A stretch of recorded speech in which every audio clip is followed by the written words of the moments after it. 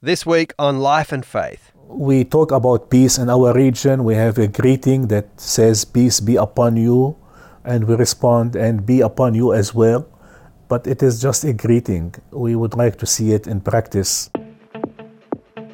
Human beings can survive concentration camps if they have meaning. They can't survive the most affluent circumstances in the world if they have no meaning. How do we think about death and eternity and God and the human? Our lives are very fragile.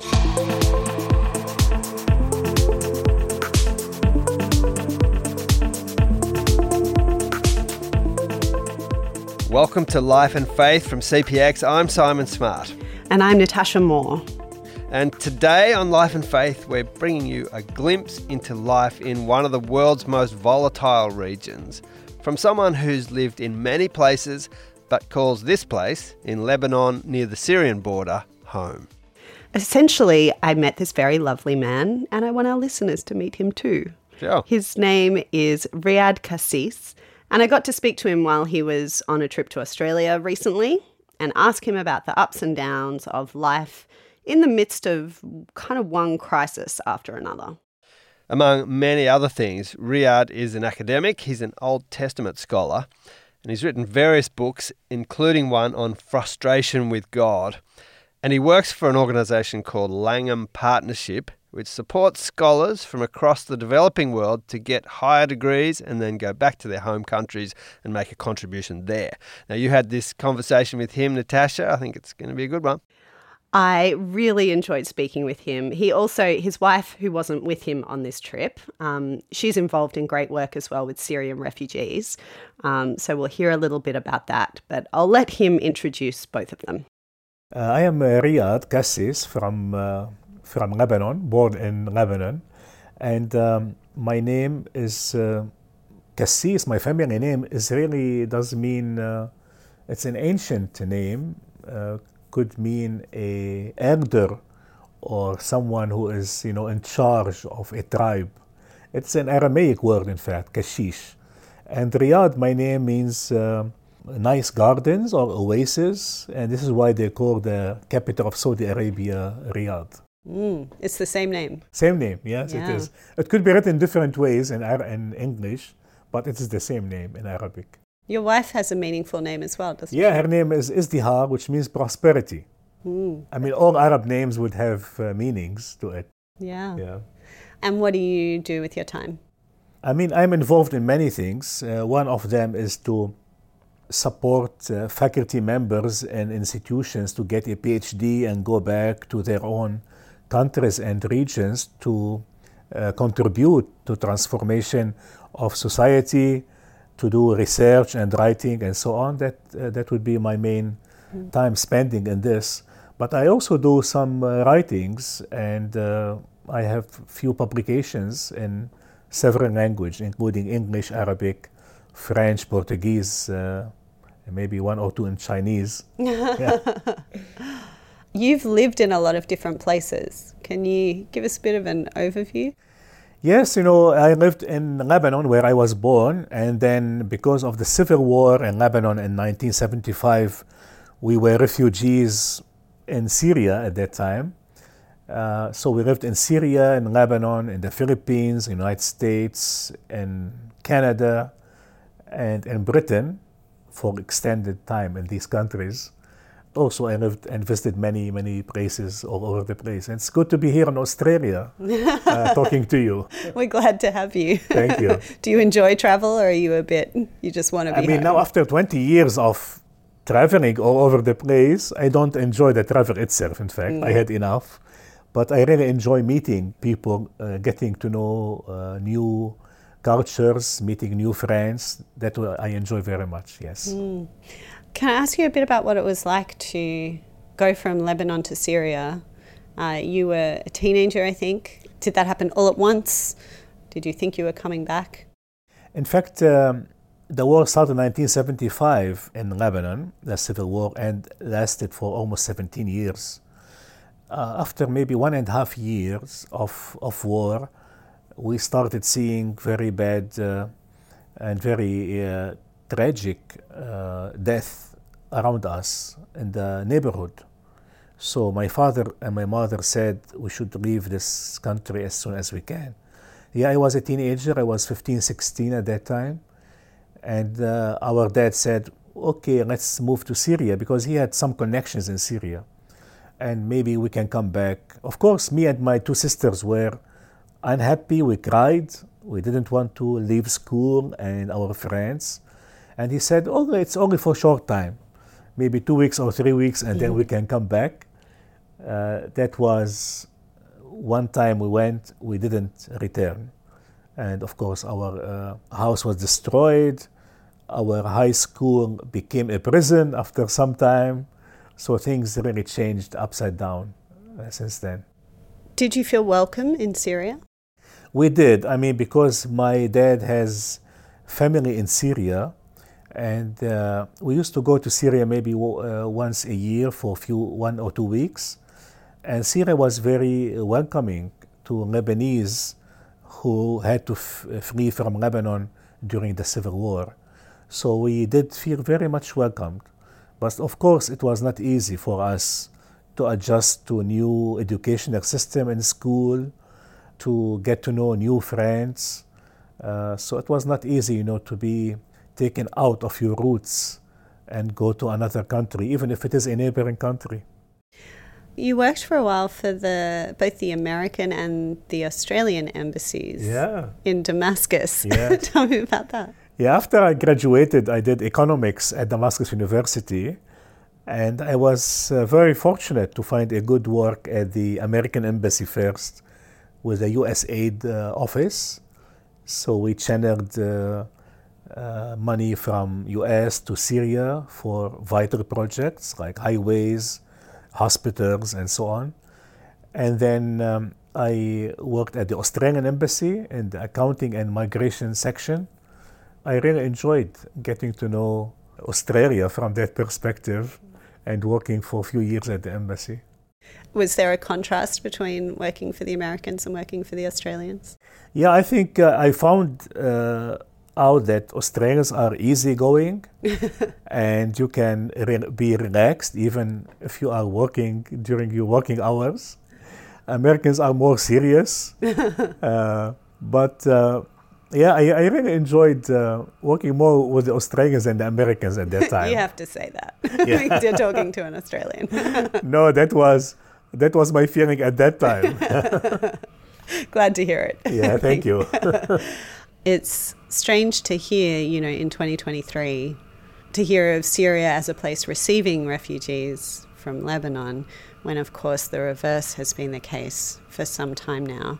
And you live very close to the border with Syria. So this has been a very visible thing for you, right? Yes. I mean, of course, it is very unfortunate in our region that people are becoming refugees and sometimes displaced in their own countries. So we had Palestinian refugees in our history. Then we had Iraqi refugees. We had now Syrian refugees, almost 2 million Syrian refugees in a tiny country such as Lebanon, which has a population of not more than 5 million. So imagine having almost half of your population here in Australia to be refugees. And we have our own economic crisis now. So adding a burden of refugees coming to your country is very tough. Tough for them and tough for the Lebanese population as well. It is a very sad fact that the Middle East continues to be an area of violence and strife and fighting. And we look forward for a day of peace, or maybe a year, or maybe years of peace. So you are, I should say that you are very fortunate here in Australia to be living in a peaceful country. And maybe sometimes you take it for granted that it is peaceful.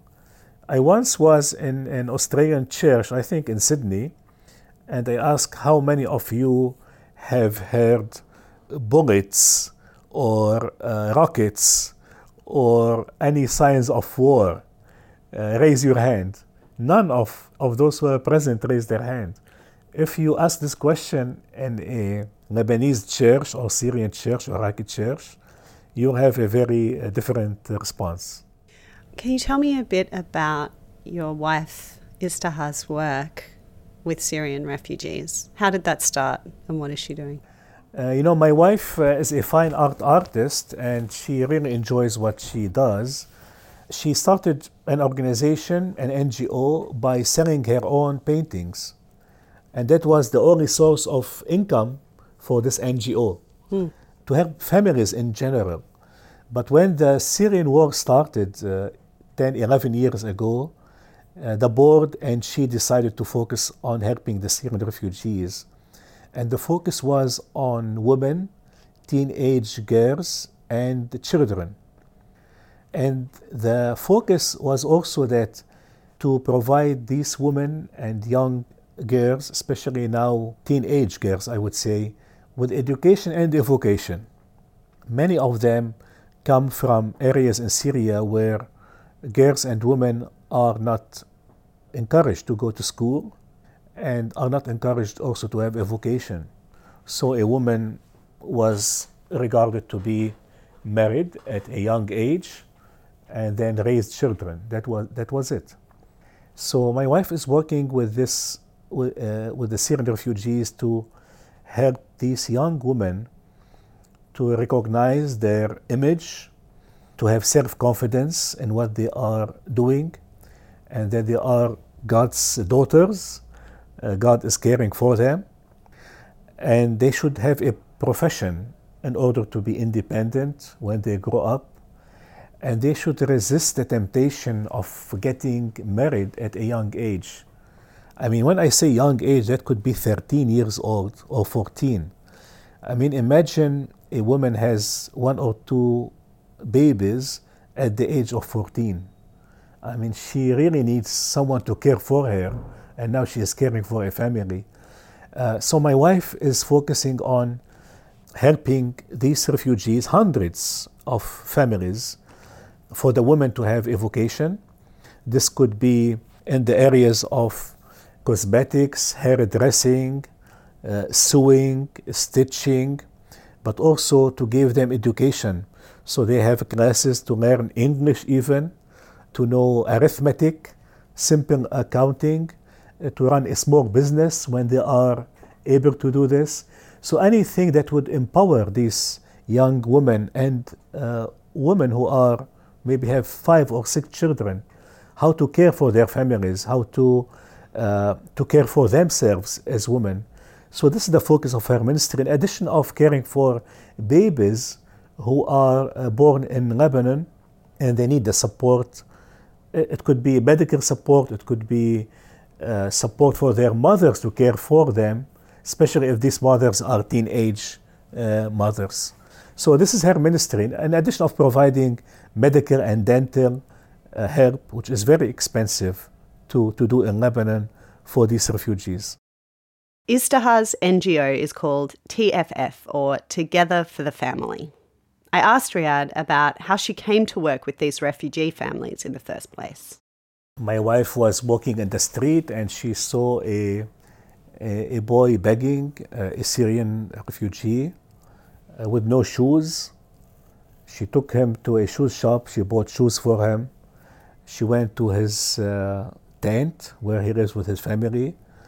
And my wife realized that the family really needs, they are in a desperate situation and they need any kind of care. And that was also a beginning to realize how to help his mother. And the story continues. I mean, my wife was recently in the earthquake hit area in Syria that was hit recently. And she noticed that children are not going to school there. And she asked the children in the streets, in the ruined houses, why you don't go to school? They said, our schools are occupied by the people who were displaced due to the earthquake. So schools are not functioning. So the story continues. And my wife tried to find teachers. And now they rent, some shops in the streets to teach these kids. So the story of my wife helping, it is very spontaneous, responding to actual needs that she sees and then developing how to keep on going, meeting these needs. What's the public sentiment in Lebanon like towards, such a huge number of displaced people being there? But of course also Lebanon has experienced their own crises. Does that make people more sympathetic? Yes, to a certain degree, because Syrians were very hospitable to Lebanese refugees before. Now Lebanese are were very hospitable to the Syrian refugees to come in. But the main issue is that we have a huge number of refugees, and the international community is not doing a good job in helping these refugees. We are in a bad economic crisis now. Our banking system has failed. Even our health system is failing. Our educational system is not progressing as used to be. So the refugees becoming a real burden on the country nowadays. So people are looking forward for a solution for these refugees to maybe go back to Syria or to go to some countries that would accept refugees to be integrated into the population.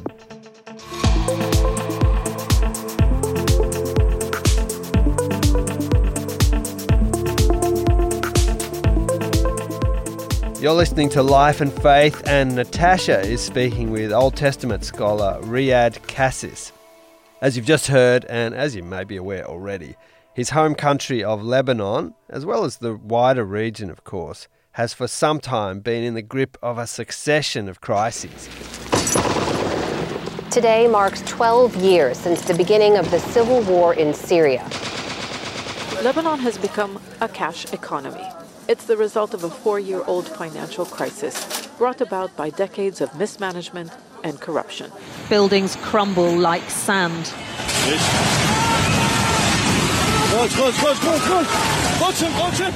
It took only seconds to cause so much death and damage that Lebanese people are calling it their 9/11.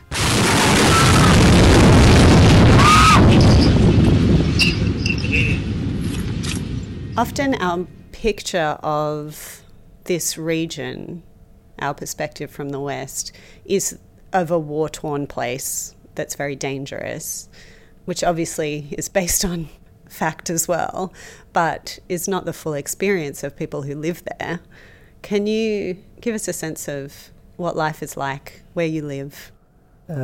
I think one should be fair that, you hear from the news that everyone is fighting everyone in that region, and there are bombs everywhere, rockets are being fired everywhere. But this is only part of the truth. There are people living there, striving to raise their children, their kids going to school, and life, it is not as peaceful, as normal as it is here in Australia, but people are trying to cope. And I think that sense of being resilient, you can see it in our own context, where people are ready to face any kind of unexpected circumstances, whether it is violence, war, economic crisis, and so on, and are really able to some degree to adjust and to overcome and to have hope in the midst of these tough circumstances, to keep on going. And I think by having hope in ourselves, hope in God, hope in community support, this is what keeps us going, even in the midst of all what we have experienced in many years now. It's a lot of crisis. Having had the civil war before in Lebanon, and then dealing with the economic crisis now, the wake of the explosion that happened in 2020 and was so horrific, the Syrian war next door, the earthquake. The COVID-19 crisis. Not to mention that little pandemic we had. How do you think we should approach times of crisis? Like, is crisis, there are better and there are worse and worse crises, but is crisis just the normal human condition? What hope do you have in the face of just so many crises, one hit after another? I think many crises are really started and continued because of human interference. I mean, the war in Syria was a war between superpowers, I would say, battling on the grounds of Syria. And the war in Libya, the war on Yemen now, that's still going on. Unfortunately, they are human interventions. So they are not natural disasters like earthquake or volcanoes, but they are caused by human because of greed, because of political disagreement, and the only victims are the innocent people in these countries, which is really sad. What can be done? I think we try our best to prepare our people to be ready for the unexpected. So we are in a region where we always expect the unexpected, and we unexpect the expected, because things keep on changing almost every day, every hour, every week. So we try as much as we can to train our people to be resilient and to be able to respond with courage to changing circumstances. What difference does it make for you as a Christian and as a theologian to look around at so much crisis? I mean, it saddens me, of course, because I don't think this is the way that God wanted us as human beings to live, in a state of fear and of insecurity and war, which is very sad. But at the same time, I keep on being hopeful for a better future. Maybe my faith is one of the main incentives for me to keep on hoping for a better future. My hope and my work is also to be a peacemaker as much as I can. We talk about peace in our region. We have a greeting that says, "Peace be upon you," and we respond, "And be upon you as well." But it is just a greeting. We would like to see it in practice, to live in harmony and in peace. And we would like this to happen among, not among only Christians, but among Christians, Muslims, Jews of all faiths, to be able to live in harmony and peace. And I think one of our main tasks as Christians is to be proactive in this peacemaking process. And we don't need to agree with everyone, with everybody, but I think we can live in harmony and peace with others. What does that being proactive look like? One area would be to be involved in interfaith dialogue, to understand the other and to respect the other. Another area is to have youth initiatives where young people from different backgrounds, ethnic backgrounds, religious backgrounds, can work together on certain projects, and they can understand one another and build the community as well. Another area is taking care of creation. A few years ago, I was involved to be one of the co-founders of a Christian environmental organization. It is one of its kind in Lebanon and in the region, I would say, of the Middle East, North Africa, where we are caring for creation from a Christian perspective. That means raising awareness on how to care for our environment in schools, universities, and churches, as well as taking good care of a wetland in Lebanon, which is one of the most strategic sites for bird migration from Africa to Europe and from Europe to Africa, being in the middle of these two continents. So I think also caring for creation would be another thing that would bring us together to take care of God's creation. You've written about frustration with God. Yes. I'm guessing that you might yourself, with the challenges you've had in your life, have experienced frustration with God. That seems a fair reaction sometimes, given what goes on in the world. Yes, I have written, a book in English, in Arabic, and French. Same book in these three languages. It was entitled "Frustrated by God." Because when you see what's going on, not just in our region, but all over the globe, in terms of war, fighting, famine, abuse, you will be frustrated. Where is God in this? And where is this going to end? And I think these questions are legitimate questions to be asked by Christians and by non-Christians. But at the same time, I see that even if I express my frustration with God, I express this frustration to Him, I also at the same time feel that God is not responsible for these things. It is we as human beings. I think God in these circumstances, He is alongside the poor. He is alongside the victims of the war. He is perhaps suffering with those who are suffering, rather than He Himself causing the suffering. But it is us, a human being, that we really need to learn from history how we should be treating one another. Has that been your own experience of suffering, that those things have helped you, understanding that? Yes, I think whether in my ministry, in my life, in helping people that have been victims of all kinds of suffering, I found that for most of them, they would find consolation and comfort that God is in the midst of suffering. He did not promise us to free us from all kinds of suffering, but He promised to be with us, sharing our suffering, feeling perhaps with what we are feeling.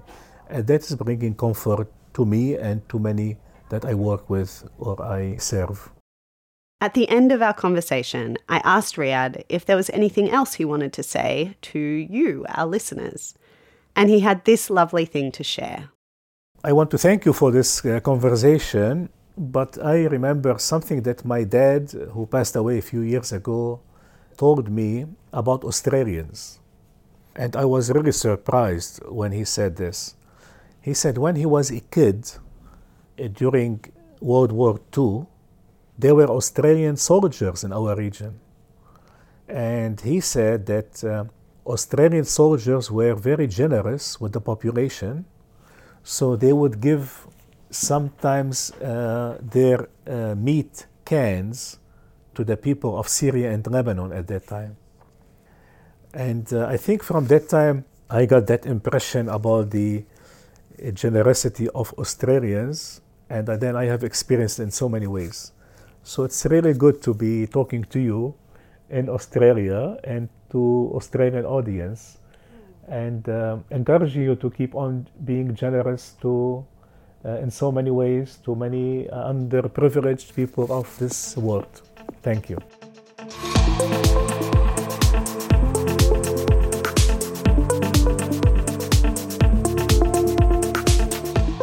This has been Life and Faith with me, Simon Smart, and Natasha Moore. Our thanks to Riad Kassis for sharing some of his story with us, and to Langham Partnership for connecting us. And as always, thanks to our producer, the unflappable Alan Douthwaite. Yes, he really is. Life and Faith is going to be taking a break for a few weeks. We're going to be working on some new episodes. They'll be coming in August. So we look forward to being back with you then. In the meantime, why not catch up on any episodes you missed from this term? And please do share them with people who you think might appreciate them. Shout out to Mick in Parks, who listens to Life and Faith every Saturday morning on his walk and is a real promoter of the show. May there be many more of him. We'll see you next time.